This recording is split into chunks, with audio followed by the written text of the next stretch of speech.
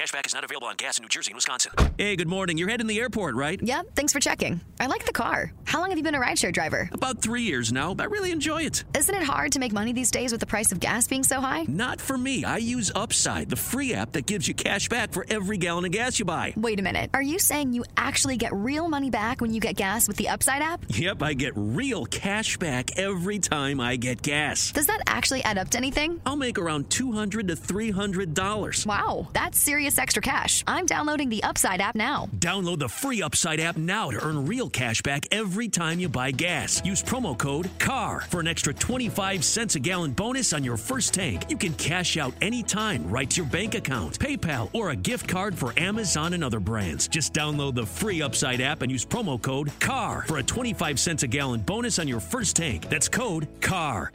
What's the easiest choice you can make? Window instead of middle seat? Picking a vendor who sends a great gift basket? Outsourcing business tasks you hate? What about selling with Shopify?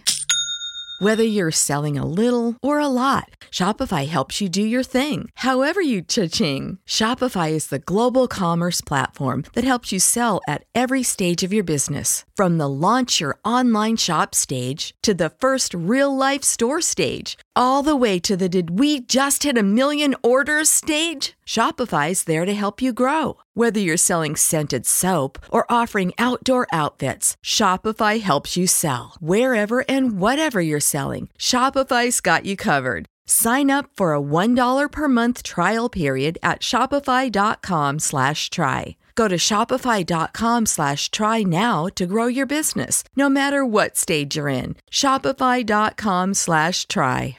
2-2 pitch. Swing and a long drive. Deep left. Way back. Gone.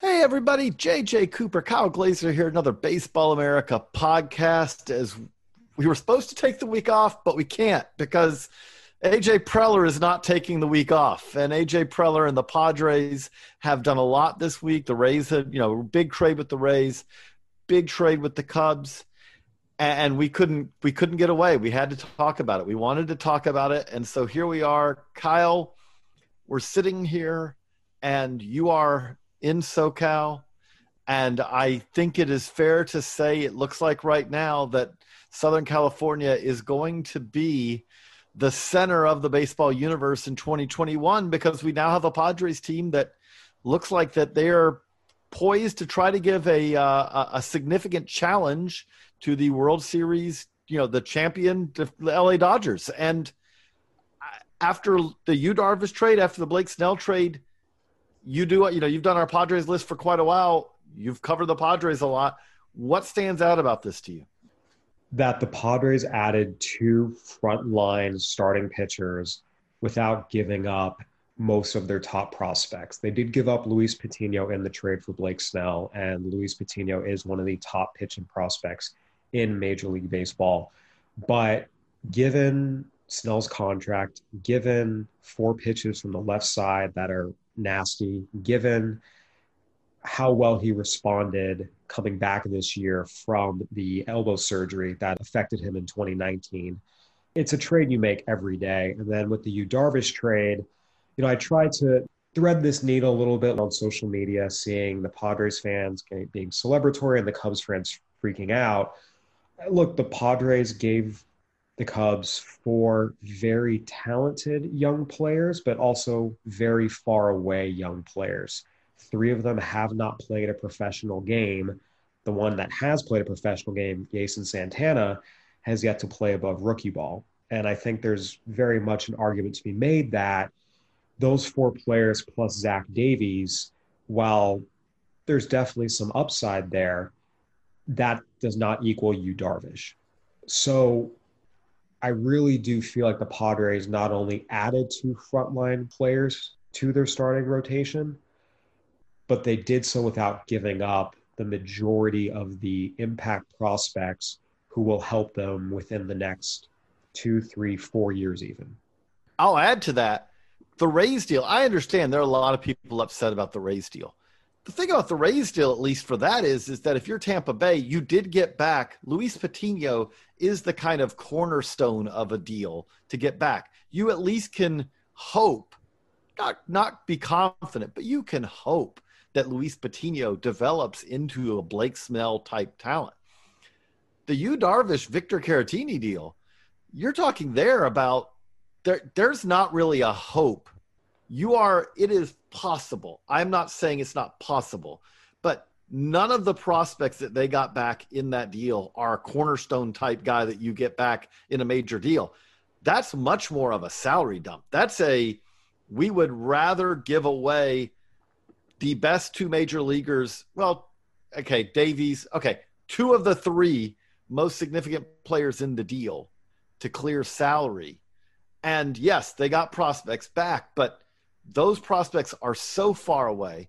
And let's just make it clear, are prospects of the caliber that if you have a limited amount of money now to spend internationally, but every team has the opportunity to sign prospects of this caliber every year on the international market. This is not going out. Again, if one of these players turns into the Fernando Tatis Jr. deal that the Padres flung, well, then I look like an idiot a few years from now, and I'll own that. But this is the type of trade I understand. If I'm a Cubs fan, I look at this and say, so we're in a division that has no one who clearly is getting a lot better this season. We're seemingly actively trying to get worse. What I will say is I was very surprised to see the Cubs move Yu Darvish to the Padres in a trade that did not include one of those top 6-7 prospects in their system. Maybe it's an Adrian Morejon, who is still a prospect for us eligibility-wise, having thrown less than 50 career innings, or Ryan Weathers. Zach Davies is a very, very good pitcher. He is also only signed for one more year.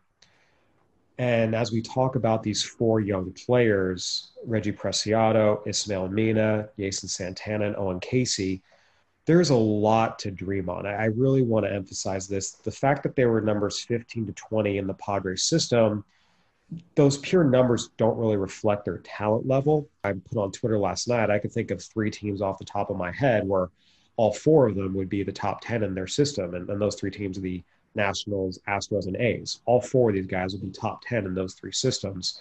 Most middle-tier systems, Preciado would be in the top 10 discussion. You can argue that maybe 1 or 2 of the other guys as well. So these are talented prospects, but again, there's so far to go. And a lot of it is you're dreaming on these guys. Again, 3 of them have yet to play a professional game.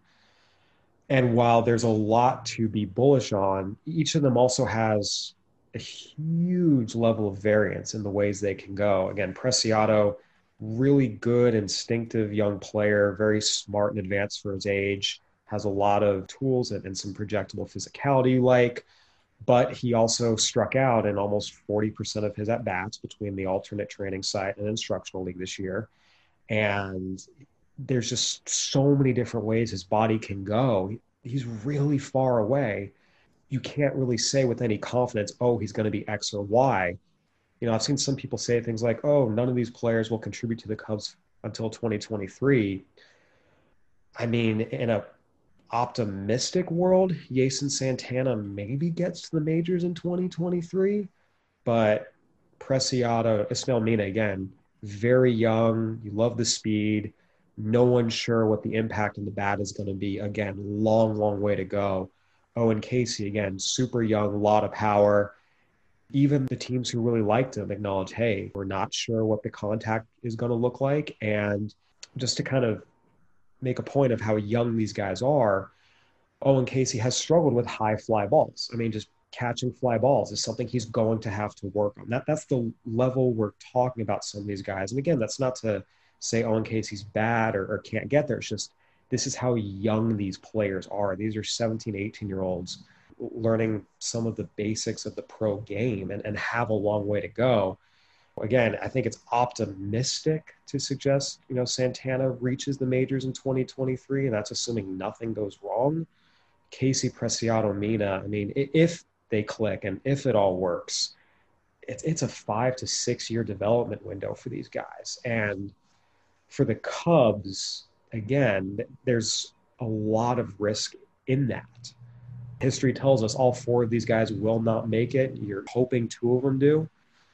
And for a pitcher of Yu Darvish's caliber, I understand what the Cubs did, shooting for upside, saying there's these 4 very talented young players. We think we can develop them and have things to work with. But that's a lot of chance to take on Yu Darvish. I think you would like to have gotten someone who had similar upside, but has already played a full season or 2 full seasons and has shown they don't just have raw tools, but that they've been able to transfer some of those into playable skills against upper level competition. Again, these 4 guys might be able to do that, but we just don't know. They're so young and there's so much development still ahead. I think you're being, again, that's I would even describe that as a reasonable but also a charitable definition. I don't think in a good system, none of these players are top 10 prospects. We do the BA grades. We've finished these guys. We've sent them in the handbook. The highest graded guy in this is a 50 extreme. That is, if you say you take the entire prospect handbook, and again, it doesn't mean it's perfect, but if you said you take the grade, you take the risk, you combine it together, and you say, okay, I'm going to put a 15-point deduction on their BA grade, their future role because of the risk, which is kind of the rough way of what we do it. The top rated prospect in this deal slots in somewhere around 360 among the 900 players who are in the handbook. The comparison is in the Snell deal. Patino is a guy who's probably the best case scenario is he's a top 20, 25 prospect. The worst case scenario is he's more of the worst case, he's going to be a top 50 prospect. There's a canyon's worth of difference between, getting a player of that. And by the way, Cole Wilcox in this deal also higher rated than basically on our board, and on our ratings than anyone in the Cubs deal. These are, again, it doesn't mean that they can't work out, but and this is the logic. I'll get the logic of it. You go for upside that is far, far away because the players you're getting of that caliber, you can either do that or you can get much closer to the majors guys who have very little ceiling. If this is the caliber of prospects we're talking about in the deal, they went upside. That's it's a logical approach to me to hope that you're going to get something impactful in 2024, 2025, rather than getting someone who's going to pitch a few innings in your bullpen in 2022. But to circle back to the Padres in all of these deals, they lost Patino. And again, when I'm saying going back to the Clevenger deal, going back to the Nola deal, I'll put it this way to you, Kyle. Who did they lose in these trades who, considering the current makeup of this team now, having added Snell, having added, Darvish, who would play for them? Who have they traded away that you say, even with all the moves, and by the way, Caratini, it's a subtle part of this, but they kept Campusano too. They have 3 catchers now because Campusano did come up briefly last year. Who's the player that they've traded away? And they've traded away a roster's full of players now. But who's the player they traded away that you say, oh, you know what? If they had that guy, he was going to be an impactful player or even a useful role player for them in 2021, 2022.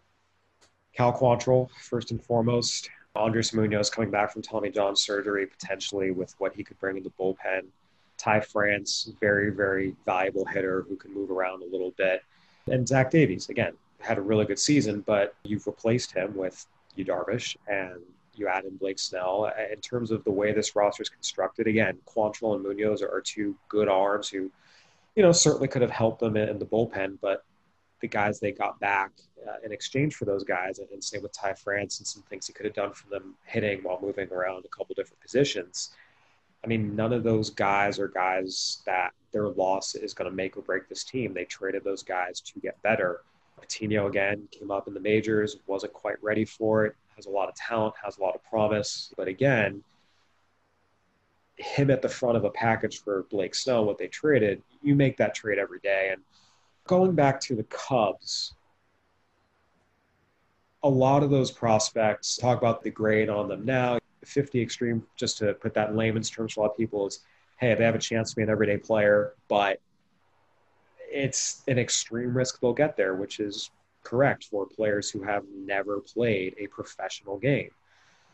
Is there a chance that they exceed that? Sure, there are definitely people out there who believe that Preciado can be above that. There are people who believe that Ismael Nina has a chance to be above that. If Jason Santana and Owen Casey surprise some people and become more than that, it's certainly in the realm of possibility. I think saying this is a kid's ceiling when they're 17 is a little bit of a fluke there. But realistically, the majority of how people see these players is, hey, they have a chance to be good everyday players, but given where they are, it's so hard to say with any confidence they will become that. And I think that's where the upside versus floor debate kind of loses steam in discussions about this trade. The Padres had players with similar or higher upsides who were also closer to the majors. And the Cubs, to me, if I'm the Cubs and I can't get one of those guys, I personally don't do this trade. And again, that's not because I dislike any of these four young players. I understand what the Cubs did, but when I go back to, does it add up to equal Yu Darvish? And the answer is no. And for me, that's where, from a Cubs perspective, this becomes a tough pill to swallow. I feel like it, for them, needed to include one of Weathers and Morejon plus Cronenworth. It starts there, and if the Padres aren't willing to do that, you say, okay, we'll keep Yu Darvish. But clearly the Cubs are making moves that are largely rooted in their desire to cut payroll, and that was very clearly a factor here. And that also means it is kind of taking them out. It's not taking them entirely out of contention in a what should be, just to be honest, one of the weakest divisions in baseball in 2021. But it is absolutely a move. If I'm a Cardinals fan, I'm thrilled today. If I'm a Reds fan, it's been a pretty rough offseason if you're a Reds fan, I'm thrilled, because if I'm a Brewers fan, I'm thrilled. If I'm a Pirates fan, I'm like, none of this matters. We're not going to contend in 2021 anyway. But if I'm a fan of one of those teams, yes, they already were making moves, but this is a move that that clearly makes them worse, significantly worse in 2021, and doesn't make them better in 22, 23. That's in perfect segue to the Rays move. We've had a fun debate, discussion on Slack and all over the last few days. I get also, if I understand completely the logic of the Rays were in the World Series last year, and since then they have traded away the best pitcher they had on that starting pitcher and that staff, and they also did not exercise, the option for Charlie Morton, who then went off and got the exact same money in another, with the Braves. Those are the pitchers who started 10 of the 20 postseason games for them. They literally jettisoned half of their postseason starts by choice, not because they lost a guy in free agency, not because there was, injury or anything like that. They have made that decision. And undoubtedly, that makes them less likely. Holding on to those players would have made them more likely to return to the World Series in 2021. This is the thing the Rays do, and there is absolutely a payroll component to this as well. The numbers we're hearing are maybe they want to try to keep their payroll under $60 million, which I know that there was a pandemic last year, but $60 million, an opening day payroll is a shockingly low number in 2021, I would say, especially for, over a full course of a full season. The thing I will say, though, is that at least in their case, they did bring back players who you say, Luis Patino, Cole Wilcox, they did bring back players in this that are premium guys. Cole Wilcox was a 3rd-round pick, but he got paid first-round money. Luis Patino is one of the better pitching prospects in baseball. From that perspective, I don't think you're a big fan of this move, but I guess the way I'll phrase it is, does it look better a couple days later because Blake Snell, Yu Darvish, and now we look at it, it's like, wow, they got a lot more for Blake Snell than the Cubs got for Yu Darvish and Victor Caratini. I don't feel that way because the Rays, just by virtue of the fact they had the best record in the American League last year and were in the World Series, were more primed to compete than the Cubs are. And they actively hurt their chances to compete. From a pure baseball perspective, I get the trade. Luis Patino, as you mentioned, is one of the top pitching prospects in baseball. Cole Wilcox is essentially the Rays adding a second first-round pick to their draft this year. Cole Wilcox was a first-rounder on talent. He got paid as a first-rounder. He fell just because there were some concerns about his signability as a draft-eligible sophomore. So if you have one of the best pitching prospects in baseball, you add essentially a second first-round pick. Francisco Mejia, it's been kind of funny to me watching people poo-poo him. The one time Francisco Mejia actually got regular, consistent at-bats, he was one of the best hitting catchers in Major League Baseball. Padres started making him their primary catcher June 18th, 2019, and from there through the end of the season, interrupted by injury a little bit, but I hit 297, 349, 494. Again, the one time he's had consistent at-bats, he was one of the best hitting catchers in Major League Baseball. And some people will say, oh, that's a small sample size. Well, it's a larger sample size than his 2017, 2018, and 2020 combined. So if you want to say his success is a small sample size fluke and throw it out, you also have to throw out his struggles. And again, what happened in 2020, I made sure to write this in my analysis. I saw some other people completely gloss over it, which made no sense to me. Again, he was really good in 2019 as a hitter. 2020, he got off to a slow start like dozens of other major leaguers. Then he hurt his thumb and was out for pretty much the entire rest of the year. Came back briefly, and when he came back, his thumb was bothering him so much that he's a switch hitter. He couldn't hit from the left side. He was batting right-handed only because his thumb was bothering him so much. So again, I get it. You add Patino, Wilcox, a guy who has hit the one time he was given consistent major league at-bats. His defense needs a lot of work, but again, young catcher who can hit, I get it. And you had Blake Hunt, who was a top 10 prospect and one of the better farm systems in baseball. From a pure baseball talent for talent trade, I get it. The Rays did okay. But from the perspective of you have a chance to compete for a World Series in 2021, and again, it's not like the Rays had a bunch of guys and they were set to compete in 2021 and 2022, but looked like they were going to fall off a cliff. They had an incredible amount of talent already in their farm system. What they needed was major league talent. You build off of reaching the World Series. You don't sell off after doing that. And to me, they reduced their chances of competing in 2021 significantly with this trade. And I personally do not believe the gain in their chances in 23, 24, 25 and beyond is proportional to that reduction. I think they significantly reduced their chances of winning and competing in 2021 and 2022 for that matter.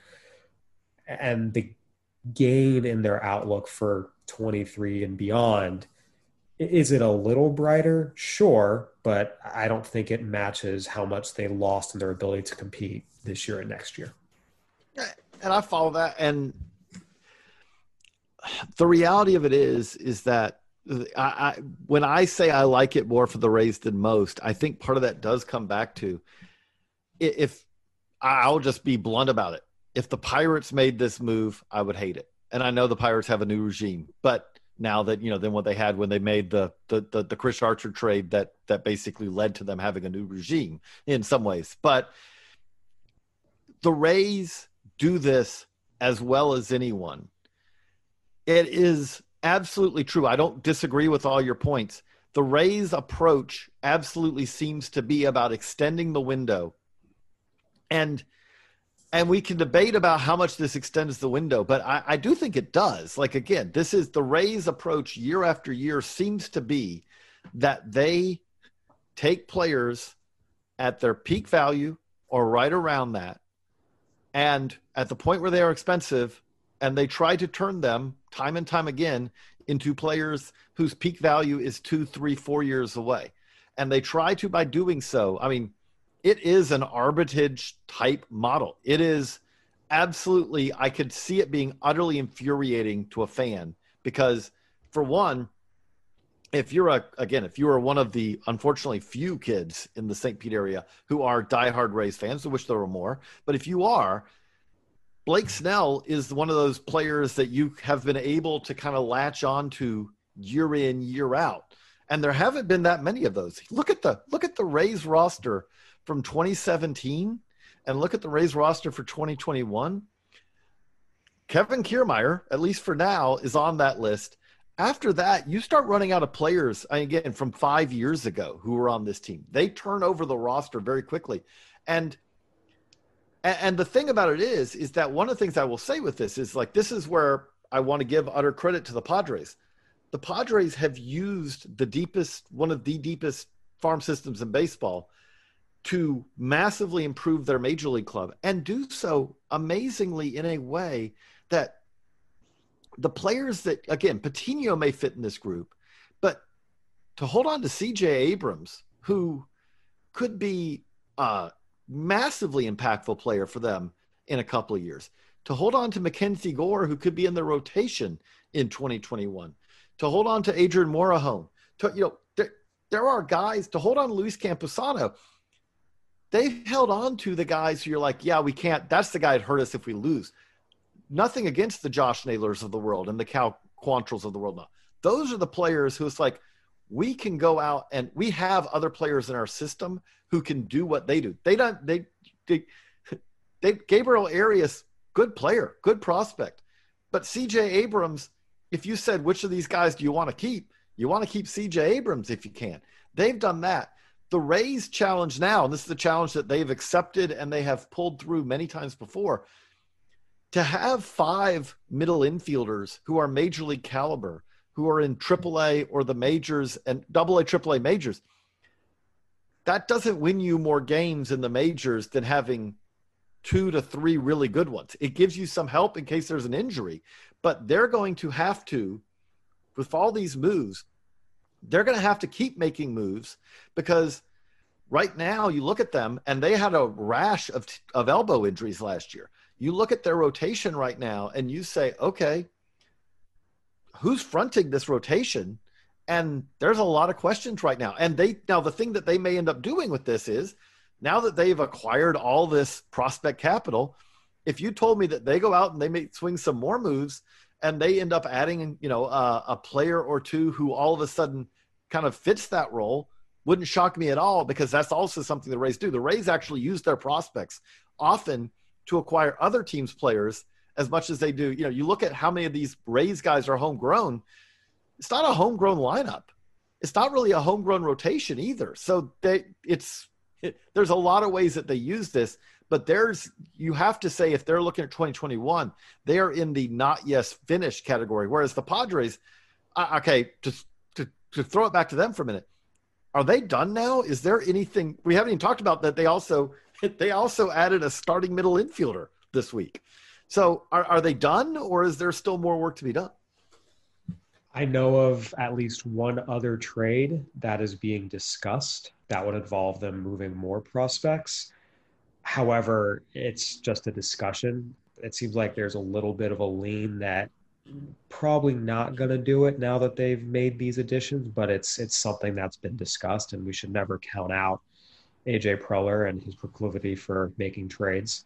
There are certain things. They needed a backup catcher because Camposano does need more time in the minors, and he's dealing with a potential legal issue. They did that in bringing Victor Caratini, who's someone the Padres had actually liked for a while. They'd kind of targeted a little bit for a while, and the fact he's Yu Darvish's personal catcher really just makes this deal that much better.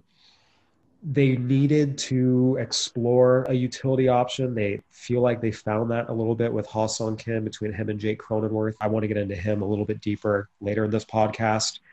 There's still some arms that would help them in the bullpen. That's something that they could still make additions to bolster their team. So I'm not going to sit here and say they're done, but these were the big moves. Watch, I say that and then they go do something else. But these were the biggies. And again, I want to go back to the Padres.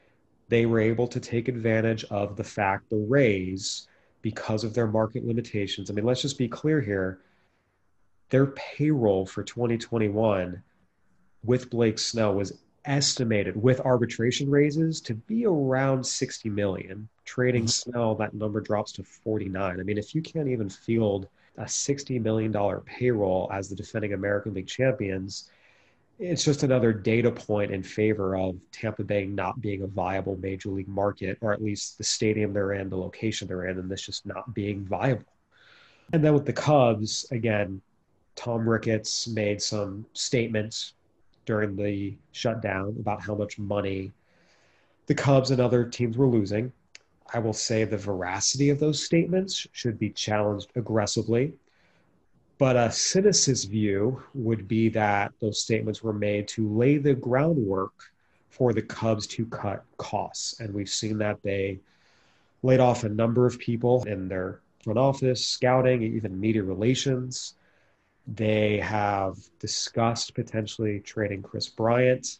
Now they've moved Yu Darvish. So at the very least, it's clear the direction they are going and are trying to go in terms of shaving dollars off of their expenses. And the Padres were able to take advantage of that and acquire two standouts without giving up the best of their farm system for the most part. Again, I think from a pure baseball perspective, the Snell trade makes a little more sense. And again, the Darvish trade, you never know. Maybe Reggie Preciado pops. Maybe Ismael Mina pops. Maybe Jason Santana pops. All that is very possible. Again, I really want to emphasize these players have talent. They're not nobodies. They're not organizational guys at the lowest levels of the system. It's just when 3 of the 4 have yet to play a professional game, they're a very long way away if they get there at all. And that's a level of variance that, to me, is too much to accept for a pitcher of Darvish's caliber. Okay, so let's talk about Kim. You know, they, as you said, they needed a utility, and effectively with this addition, they've done so partly because Jake Cronenworth, I know there's a lot of talk about he can play in the outfield. Jake Cronenworth can play pretty much everywhere. He's played pretty much anywhere. He's played going back to his days at Michigan. I mean, again, in addition to the fact he also can pitch you the 8th if you needed to in a nightmare situation. But he's played first, he's played second, he's played short. This is if you want to, he is your Swiss Army knife that you can plug in almost wherever you want, and not trying to take a young guy and put him in a role he's never done before. This is a role Jake Cronenworth has done during his career.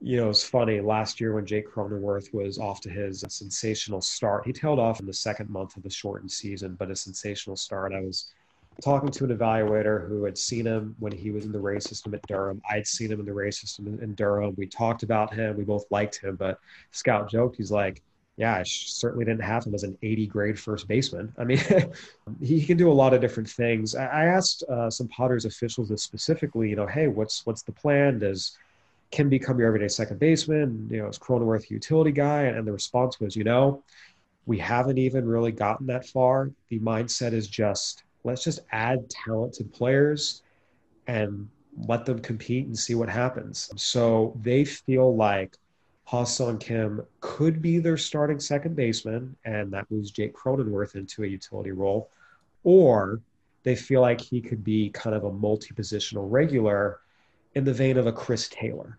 They're open to both possibilities and see a lot of value in both possibilities. It's been kind of fun for me with MLB being shut down in the spring. Part of what I did was I dove into the KBO a little bit, just given that was the highest professional league playing back in May. And I spoke to a lot of scouts before the year just saying, hey, who are the top prospects in this league that could move to MLB, whether it's next year or years to come. Kim came back consistently. This is the best guy. This is the best guy. And the track record of Korean position players who signed from the KBO, not the guys who sign as amateurs, but the guys who sign out of the KBO, is not great in terms of offensive production. It's a pretty huge jump. Again, Shin-Soo Choo, Ji-Man Choi, those guys signed as amateurs, so it was a little bit different. They came up in stateside domestic developmental system. So with Kim, there are always going to be questions about, okay, what's it going to look like when he's facing 93, 94, 95 every day, just because he's never faced it. But evaluators feel reasonably confident that he has a good swing, he's twitchy and athletic, and that over time, those ingredients will help him make the adjustment. And B, again, I've received grades as high as an above average hitter. There is some pull side power there. No one expects him to approach the power numbers he put up in the KBO. The offense in the KBO was actually up across the board this year.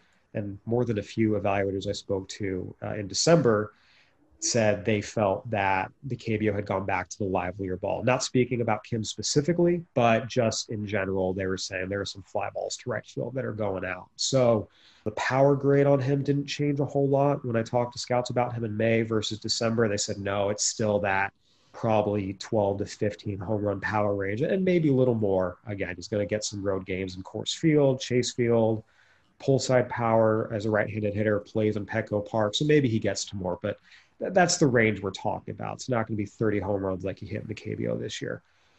And defensively, he's very versatile. I've seen some other people write that he might be limited as a shortstop. I dove in with evaluators in the Pacific Rim, employed by major league clubs for months, different teams, different evaluators, different experience levels, different track records of successfully bringing players over from Asia. And it was consistent. Yes, this guy can play shortstop. He can be a solid shortstop. He's a good athlete. He's versatile. He played third base in the KBO as well. He actually hasn't really played second base a whole lot in the KBO, so it will be a bit of a new position for him. He played briefly there in 2014, but everyone sees the athleticism for him to do it. He's a good base fielder as well. I'd gotten some above average to plus run grades on him when I made calls in May.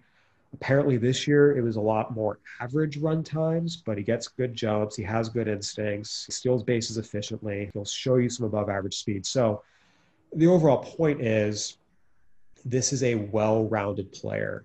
He can hit for average. He can hit for some power. He can play a lot of different positions. He can run. He's got enough arm. Again, it's generally been 50 to 55 grades on the arm, but that's enough.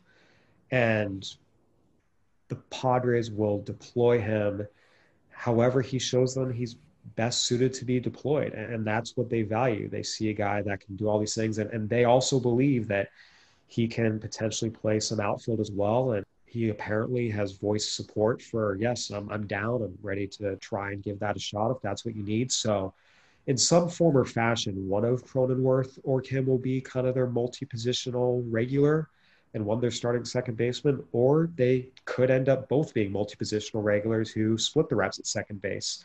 The Padres have a lot of different options, and they feel like they added a really good player. I do need to say that one thing that came up consistently, including from evaluators who are highest on Kim to those who are lowest on him, was that there will be an adjustment period. And again, you never say never, but most expect there will be some bumps and bruises in his first year. Offensively, again, he's going to be walking into a different world of velocity. And even defensively, a couple scouts have noted that balls get on infielders a lot harder in the majors than they do in the KBO. And sometimes there's a little bit of an adjustment period there too, defensively. So it could be rough. There might be some bumps and bruises making the adjustment, but over time, they believe he will adjust. He has the athleticism, he has the twitch, he has the instincts, he has the makeup, he has the skills, he has the tools. So that's where there was a lot of value in giving him a 4-year deal. This wasn't someone you wanted to sign to a 1 or 2 year deal.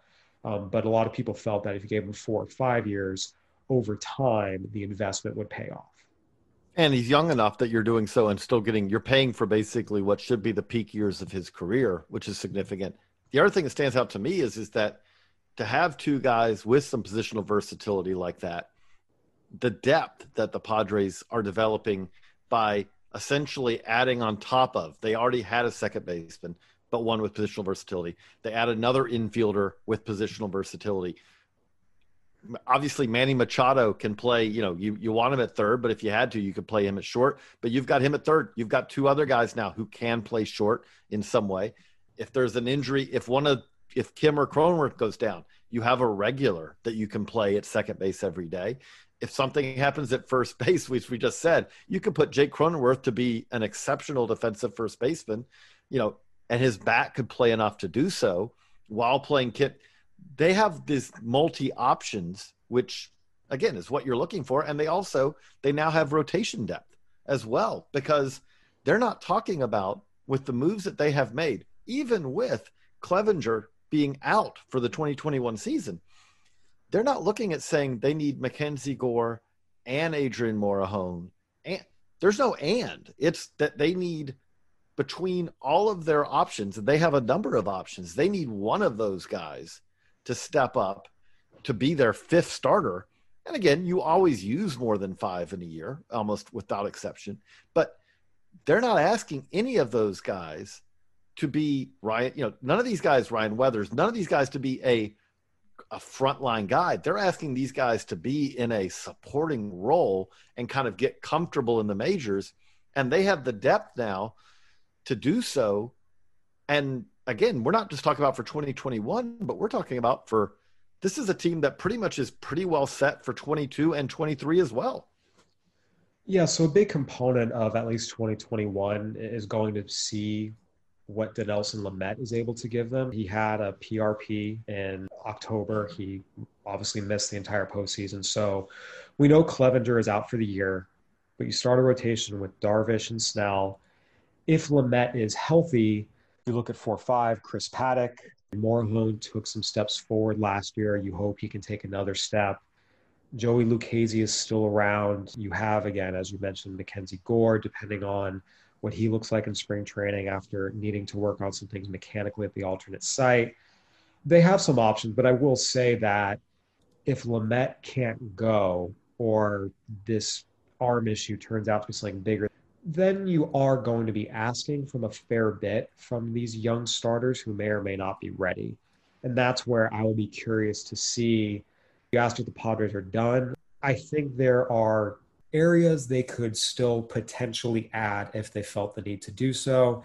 If that's one more back-end veteran arm who they just feel a little better about being able to give them consistent average major league caliber innings, or helping out in the bullpen, I think those would be reasonable moves to make, especially since the narrative now is the Padres are going for the Dodgers. And there's no question that the Dodgers are the kings of the hill.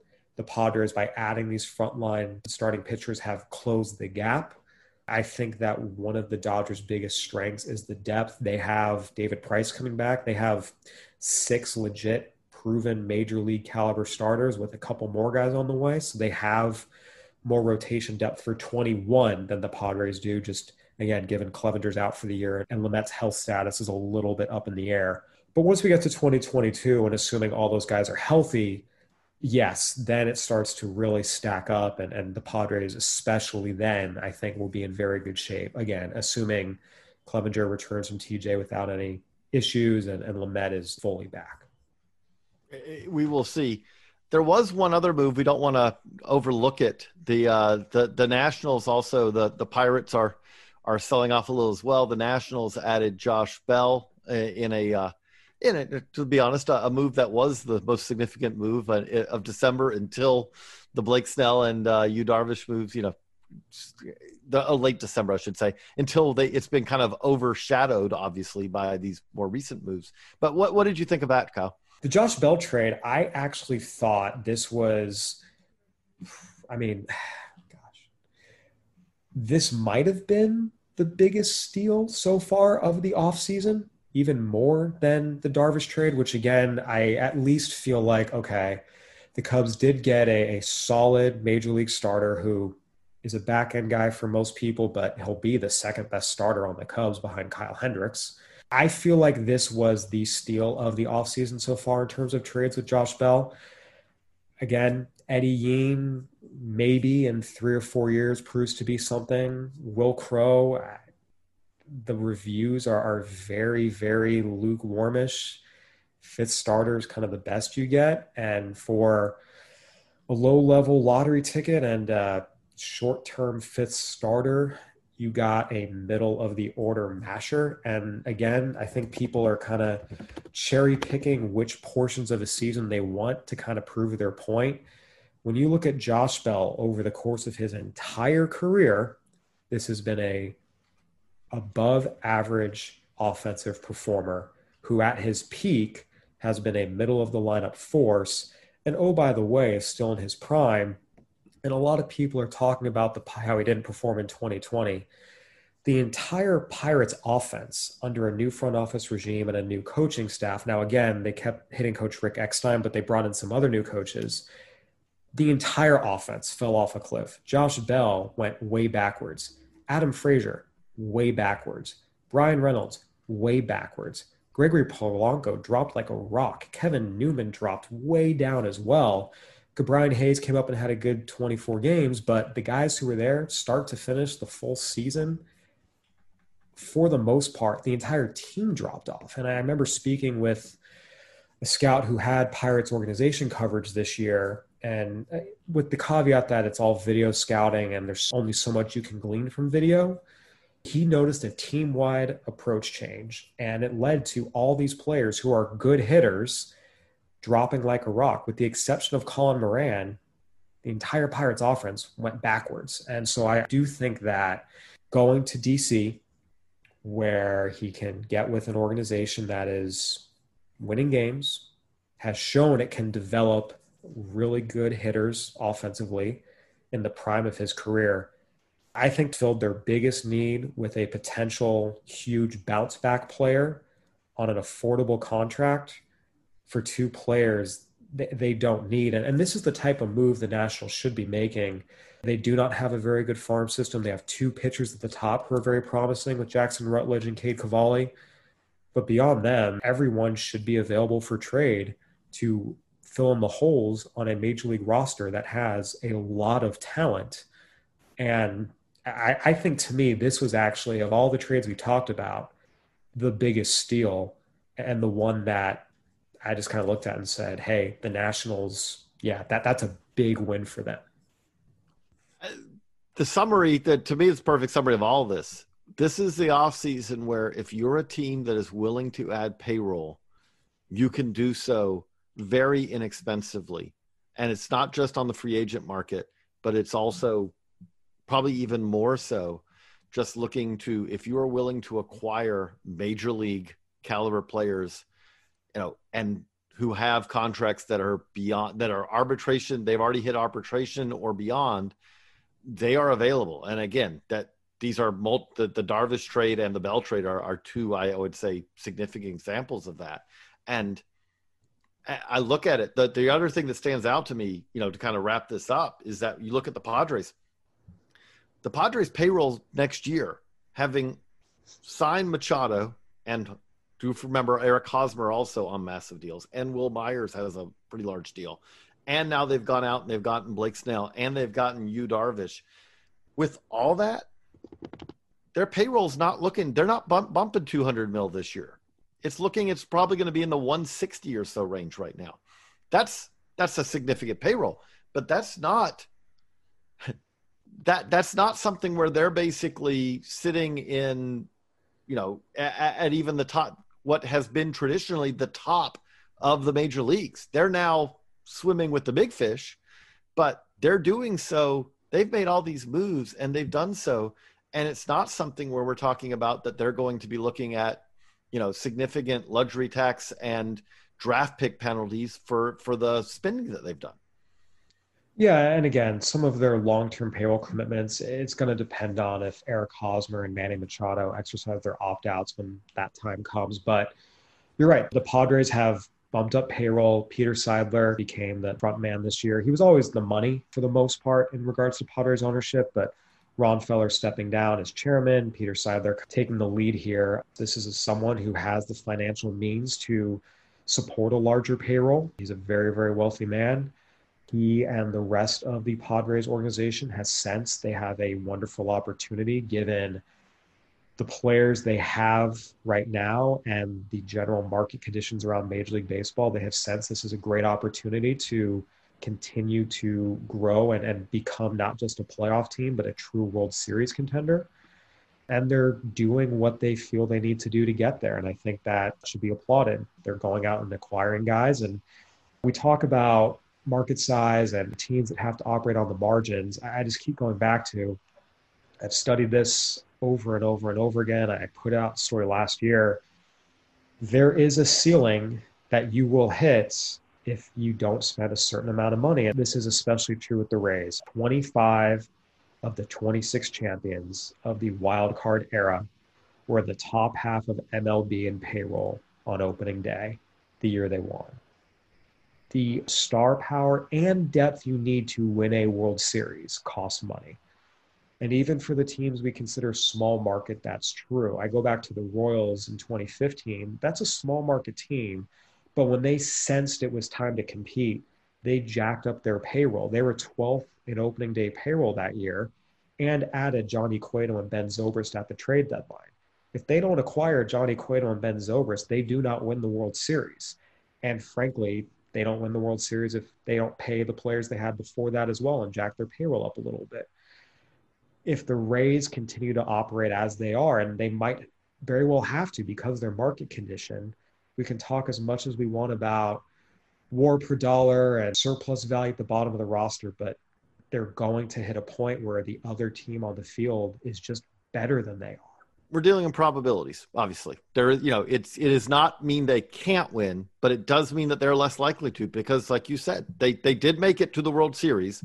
They did have the best record in the AL. So that means right there, they were essentially 2 wins away from winning the World Series. So they can. At the same time, the team they ran into in the World Series, the Dodgers, do everything like the Rays do. They are, when it comes to development, when it comes to scouting, when it comes to player acquisition, all those things, the Dodgers do that at a top-notch level. And by the way, on top of that, they also are the team that can go out there and add Mookie Betts,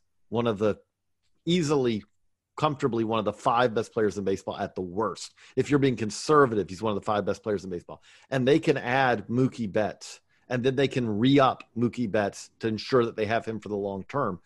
It is always going to be hard for a team that is not willing to pay Blake Snell $40 million over the next 3 years to compete with a team that is willing to pay Mookie Betts $30+ million a year over the next 3 years.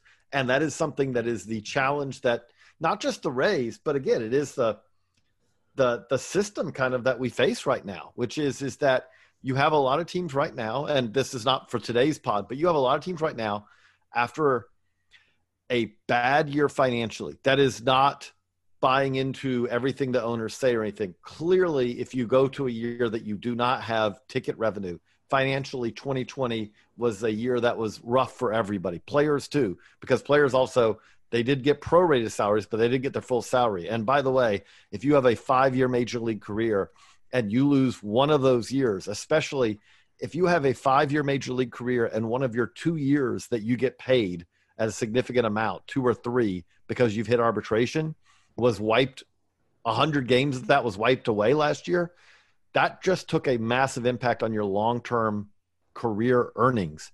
All of those things happened last year. But that said, you have teams right now who it's not a question of whether they have the means or not. It is the idea that again, we have the entire National League Central right now. I don't know if there's a team in the National League Central that's not retrenching, which is crazy that you have an entire division that it is very possible that you will have an entire division that when opening day 2021 arrives, at the point we stand right now, you could argue that every team in the division is worse off. Maybe not the Pirates, maybe, but if you throw the Pirates in there, it is possible that every team in that division will be a worse team than the team that started the 2020 season. I don't know when that's ever happened, that you could say an entire division all got worse over an offseason. And this is where the teams who are willing to spend can take advantage. Again, the Padres are a team that historically has not swam in the upper half of Major League payroll. But given how many teams are seeking to shed really not just salaries, but expenses any way they can, I laid some of that out with draft savings, with deferring international bonus money. We're seeing cuts across the board, scouting staffs and business side. A lot of teams are looking to shed some expenses. And for the teams who are willing to add a little bit, they can get significantly better. And the Padres are a team that is one of the few doing that. Again, spending money does not guarantee success. I cannot emphasize that enough.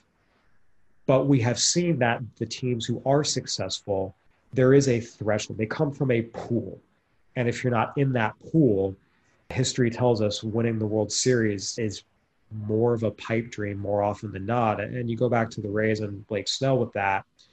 I mean, he's making $40.8 million over the next 3 years. If you can't afford that for a front of the rotation starter, that's problematic. It's going to be tough, but the Padres clearly became a better team. They took on salary. The Rays did not become a better team in the short term. Whether they became a better team in the long term, I think if they did, they already had a pretty wide window in the long term. I don't know how much wider this thrusts it open.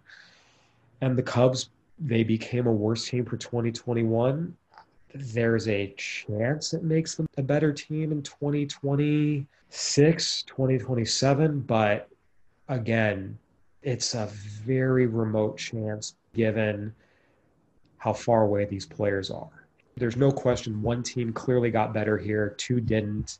And the Nationals got better too. I think, again, that actually to me was the biggest heist of any of the trades we're talking about. So some teams are getting better, some teams aren't, as we see every offseason. And now we just have to see how the rest of it plays out. It's funny, as we record this, a lot of free agents are yet to sign, and there's still a lot more trades that could happen. So the offseason isn't done, and we'll have to see how these teams stack up once the offseason is actually complete, because there's still a lot more players who are going to sign, a lot more players who are going to move. And I think only then can we truly evaluate where the Padres, Rays, Cubs, Nationals, and Pirates really stand in the Major League Baseball pecking order.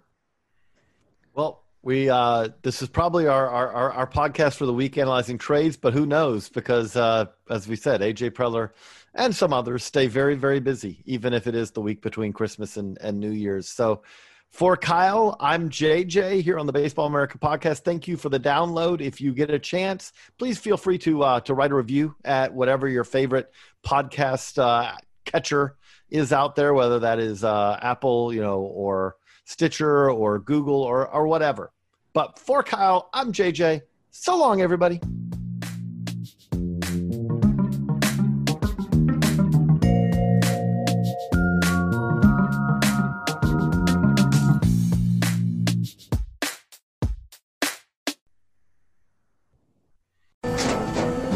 After the end of a good fight, you deserve an ice-cold reward.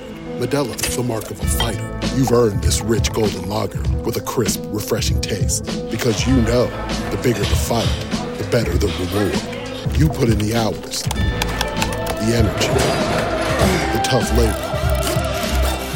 You are a fighter, and Modelo is your reward. Modelo, the mark of a fighter. Drink responsibly. Beer imported by Crown Imports, Chicago, Illinois.